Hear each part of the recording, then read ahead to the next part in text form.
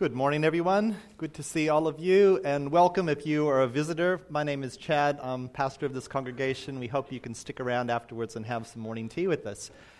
I remember when I was in my youth, I was reading a Bible trivia book.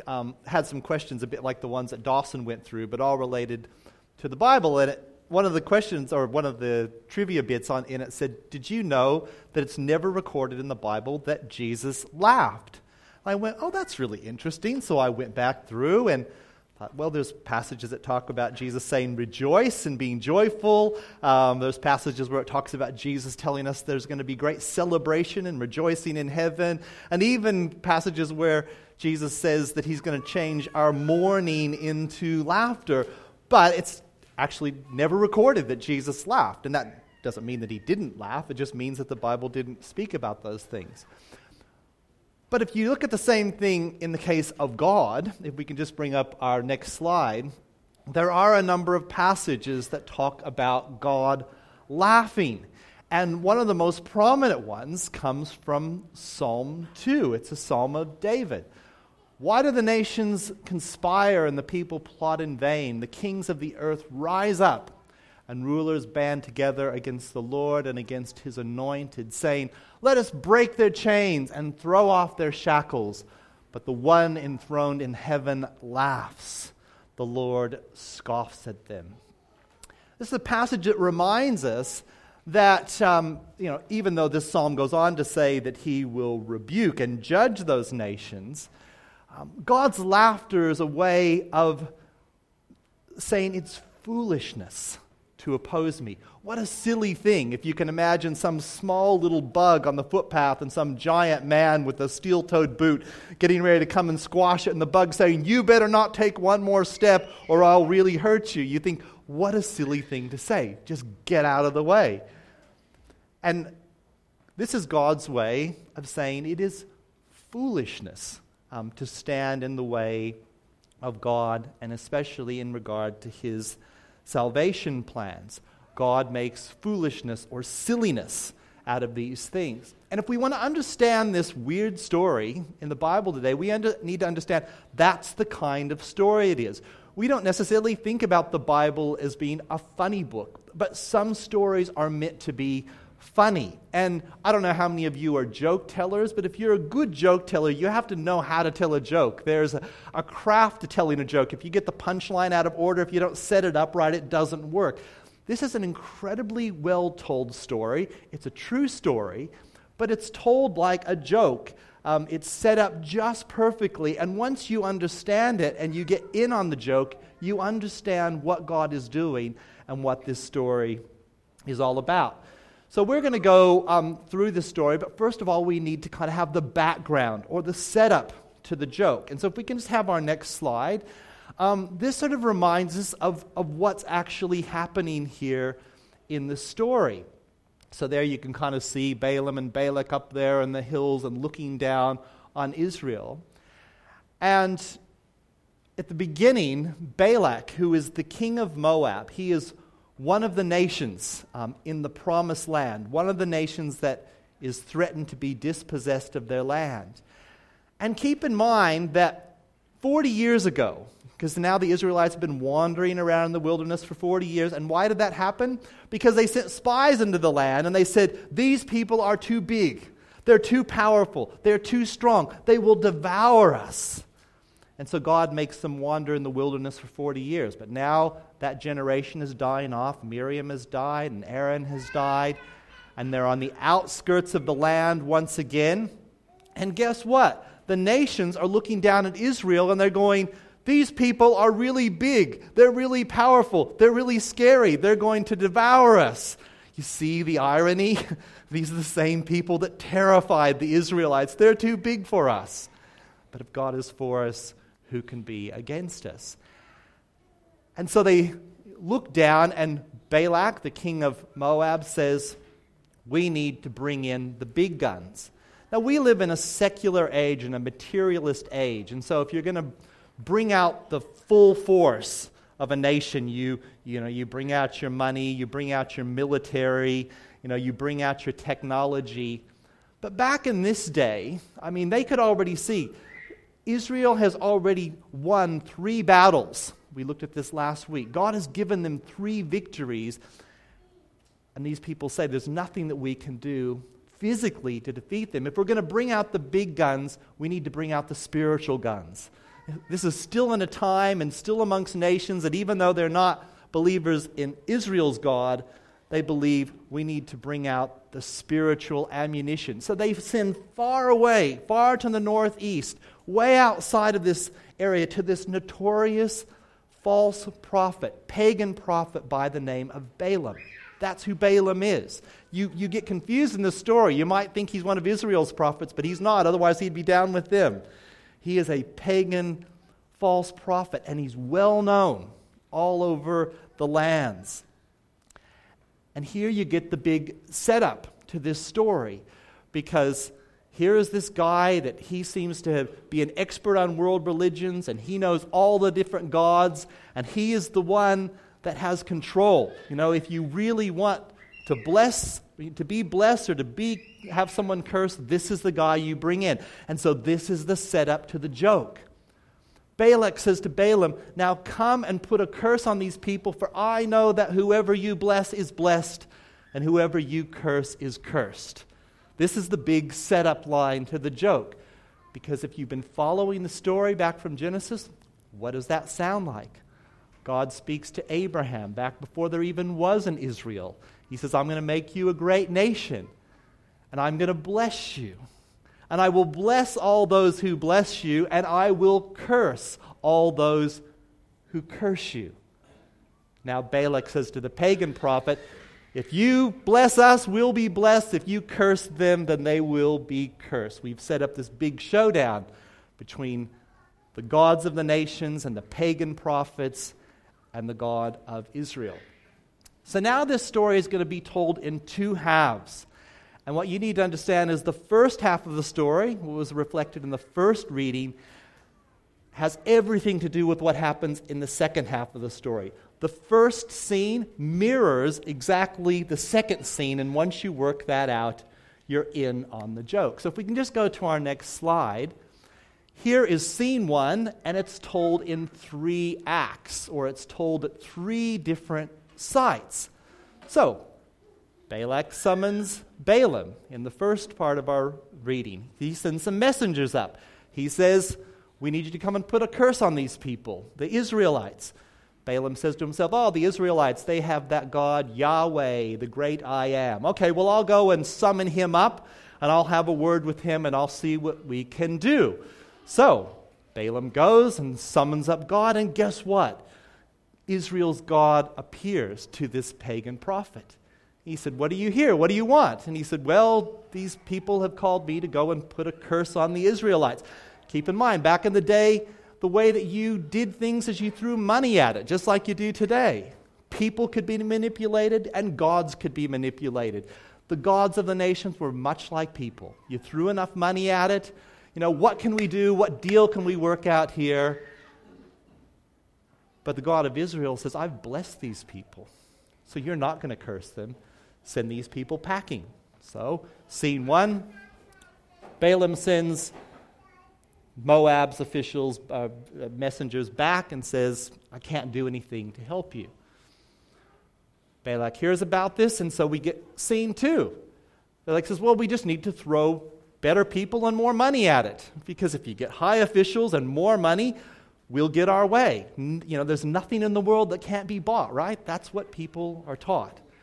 So he sends his better officials, and he sends a bunch more money. Balak says to Balaam, come on, I can make you a very, very rich man. Just do what I have to say. Balaam says, well, I better go and talk to Israel's God again, the great I am. We've got some more money, some higher officials. See if we can kind of turn things around. So God starts to toy with them a little bit, and he says, well, they seem very insistent, these Moabites.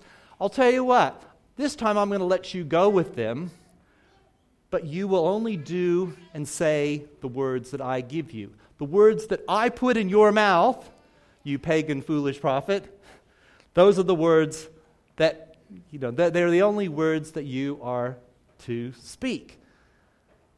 So Balaam agrees, and he goes back and tells the people. And so now we get scene 3, which is the famous donkey scene. You know, back before Shrek's talking donkey, this was the original talking donkey. So now here you have Balaam, and he's following these officials back to go and put a curse on the Israelites. And lo and behold, God's angel appears before him. But guess what?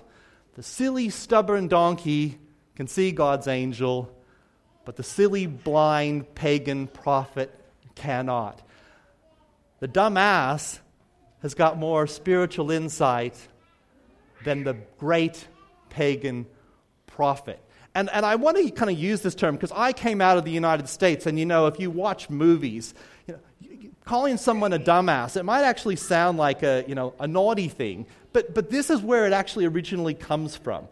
If you have worked around donkeys before, I have watched people who own donkeys. I've watched a young child sit and trade kicks with a donkey because the donkey bucks them off. They try to get back on. The donkey kicks again, and the kid kicks back. And the rule with the donkey is you don't let them out-stubborn you because otherwise they win and you lose. You've got to show them who's boss. They are known for being stubborn and silly creatures. But in this case, the donkey can see everything, but the great spiritual leader cannot. So, in the first case, donkey's going along, sees God's angel, and steers off into the field to go around it. So, donkey owner does what donkey owners do, gets his stick and starts to beat the donkey. You silly donkey, you need to do what I tell you to do. Donkey makes a beeline around the angel. The angel reappears, this time in a vineyard where there are these narrow walls separating the vineyard. And this time the donkey sees the angel and says, I've got to get around this angel with a drawn sword. So he moves across to one of the walls and he crushes Balaam's foot on the side. And you can imagine there'd probably be a bit of swearing going on. And again, he gets off and gets his stick and he beats the donkey. You stupid donkey, don't you understand anything? What are you doing? And then finally, the third time, the angel appears in a spot, we're told, where it's impossible for the donkey to go one way or another. So the donkey just plonks itself down and sits there. And so Balaam gets his stick for the third time and begins to, beat and swear at this donkey. And you stupid donkey, you're making a fool of me. And God opens the donkey's mouth to speak. Now, I remember when I was at Bible college, and we had this guy in our class, and he always asked the question that everyone wanted to ask, but they were too afraid. And so he raises his hand at this stage, and he goes, Sir, what do you think the donkey was thinking? Like, was he thinking, oh, wow, I can speak? And I remember my professor saying, you're asking the wrong question. We actually don't know what the other people standing around Balaam would have seen. I mean, maybe God has given him a vision. And he's seen all of these things happening, but all of the people around him are seen as a donkey going hee-haw, and him kicking and going, why are you making a fool of me? Or maybe, because we know there's an angel there, the angel acts like a ventriloquist, and suddenly the angel's words are coming out of the donkey's mouth. Or maybe God actually just sticks words in the donkey's mouth. But the big point is that God can speak and declare his word and will even through a silly, stubborn, stupid ass. And if you get that, then you start getting in on the joke of the rest of the story. And so the donkey, using God's word, starts to reason with the silly, stupid prophet. Why are you beating me? I've been your donkey. I've been faithful for all these years. Why are you giving me a bad time? And then suddenly Balaam's eyes are open and he sees the angel. And the angel says, one of you has sense, because if you would have come any closer to me, I would have killed you. You are on a reckless path. Keep in mind, if you're wondering about Balaam, he keeps cropping up in the Bible. He crops up later on in the book of Numbers, and he's talked about in the New Testament as a prototype of a false prophet, and as someone who eventually is successful in leading Israel astray. He is a prophet for hire, and whatever he says He's going to do whatever is most convenient for him. Now God has tried to make his point utterly clear. And so he sends him on his way again, and he says, again, Balaam, only do what I tell you to do, only say what I tell you to say. And I went back and counted, and it's sort of hard because sometimes it's repeated in the same sentence, but at least 10 times God makes it very clear. Balaam, I am constraining you. You will only say the words that I put into your mouth. You will only do the things that I tell you to do.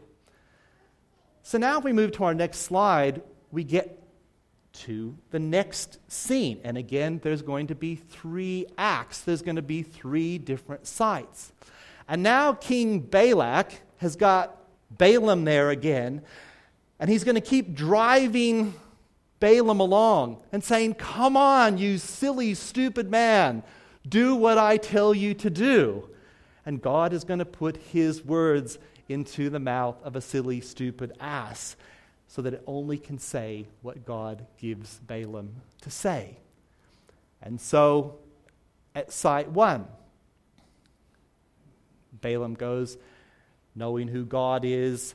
He offers 7 altars. Remember in the Bible, 7 is a holy number.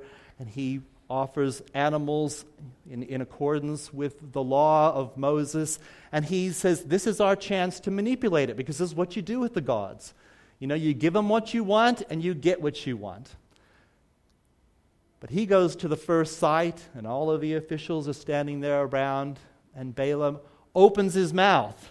But by the Holy Spirit, God says, how can I curse those whom God has not cursed? How can I denounce those whom the Lord has denounced? And you can kind of imagine Balak going, come on, no, you silly, stupid ass. Well, I'll tell you what, let's go to the next site. Maybe there we can overcome God. And so he takes them to a next site. And again, Balaam sets up 7 more altars, and they burn more sacrifices. And now, Balaam, go and curse these people. And this time, Balaam utters, God is not human that he should lie, not a human being that he should change his mind. Does he speak and then not act? Does he promise and not fulfill? One of the great verses of the Bible, one well worth memorizing. God is not a human that he should change his mind. When he speaks, he acts. When he promises, he fulfills. In other words, you can throw as much money and manipulation of this as you want. I cannot change the will of God. So again, Balak, come on, you silly, stupid man. Let's go to a third site. Maybe God will do your will from there. And so finally they go to the third site, and we remember the donkey encountered God 3 different times. So now these donkeys are going to encounter God 3 different times.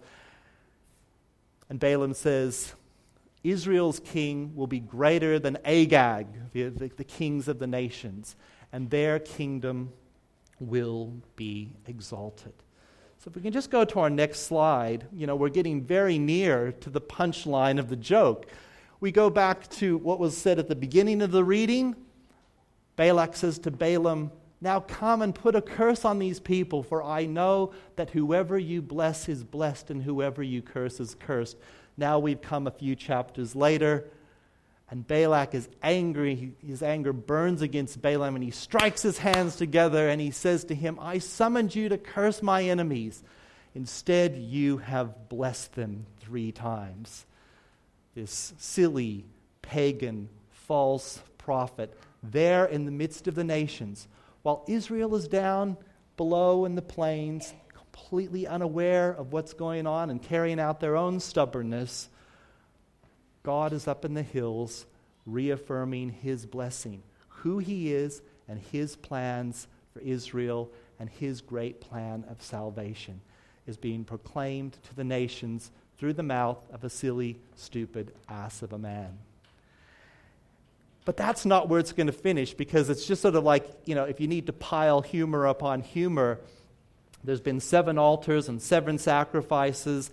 And so in that third site, Balaam won't stop there. And he says, now through the Holy Spirit, he opens his mouth and he continues on to speak a number of more oracles. So the total number of prophetic utterances comes to 7. And if we can just go to the next one. Part of what he says is, here's something else I want to say to you, Balak. I see him, but not now. I behold him, but not near. He's speaking of someone that's out there that he hasn't seen yet. A star shall come forth from Jacob. A scepter shall rise from Israel, and shall crush through the forehead of Moab, and tear down the sons of Sheth. He speaks of another king and another kingdom who will overcome the nations. Now, what's interesting about this is that in the first place, this prophecy probably refers to King David, who comes around about 400 years later, and he becomes Israel's first united king, and he does begin to crush these different nations that are warring against Israel. But what's interesting is that in David's time, fast forwarding 400 years, David makes another prophetic utterance, and it's the one that we began our sermon today with. If we can just go to the next slide. David writes this: "Why do the nations conspire and the peoples plot in vain? The kings of the earth take their stand, and the rulers gather together against the Lord and against his anointed one and against his Messiah. Let's break their chains," they say, "and throw off their fetters. The one enthroned in heaven laughs, and the Lord scoffs at them. Therefore, you kings, be wise. Be warned, you rulers of the earth. Serve the Lord with fear and rejoice with trembling." If we can just go to our next slide. Later on in the psalm, he says, "This anointed one, this Son of God, kiss the Son, lest he be angry and you perish in the way, for his wrath is quickly kindled. Blessed are all those who take refuge in him." David says, sure, I am the king of Israel, but there'll be another son of David, another son of God, and you need to make peace with him. He is the great Savior of the whole world. So what do we do with a story like this? Sometimes if we're reading through a section of the Bible like the Beatitudes, it says, blessed are the poor in spirit, and we need to learn to be more humble, or, we need to learn to be more giving to the poor or whatever, and we need to change our attitude. Books like the book of Numbers are exhortations. They were there to encourage the people in the wilderness, and they were also there to encourage Israel as they faced other trials and tribulations after them. They remind Israel of who God is, and that even when we can't see what he's doing, God is working on our behalf, and we can continue to trust him. Later on in the New Testament, if we can just go to our next slide, Paul gives this great utterance from Romans 8. If God is for us, then who can be against us? And that's really the point of all of this. We live in this day and age where we're watching our culture and our society becoming less Christian and less sympathetic toward Christians. We watch moves that are being made by the government, and we're watching the way the world is going, and we can start feeling outnumbered, and we can start feeling like the world is against us, and they're bigger than us, and they're more powerful than us, and oh dear, what is going to happen to us? How do I live as a Christian? How do we survive as a Christian church? But Paul in Romans 8, if I can just read to you a little bit more from 8, verse 38, he says, "For I am convinced that neither death nor life, neither angels nor demons, neither the present nor the future, nor any powers, neither height nor depth, nor anything else in all creation will be able to separate us from the love of God that is in Jesus Christ our Lord." Let's sing our song of response together.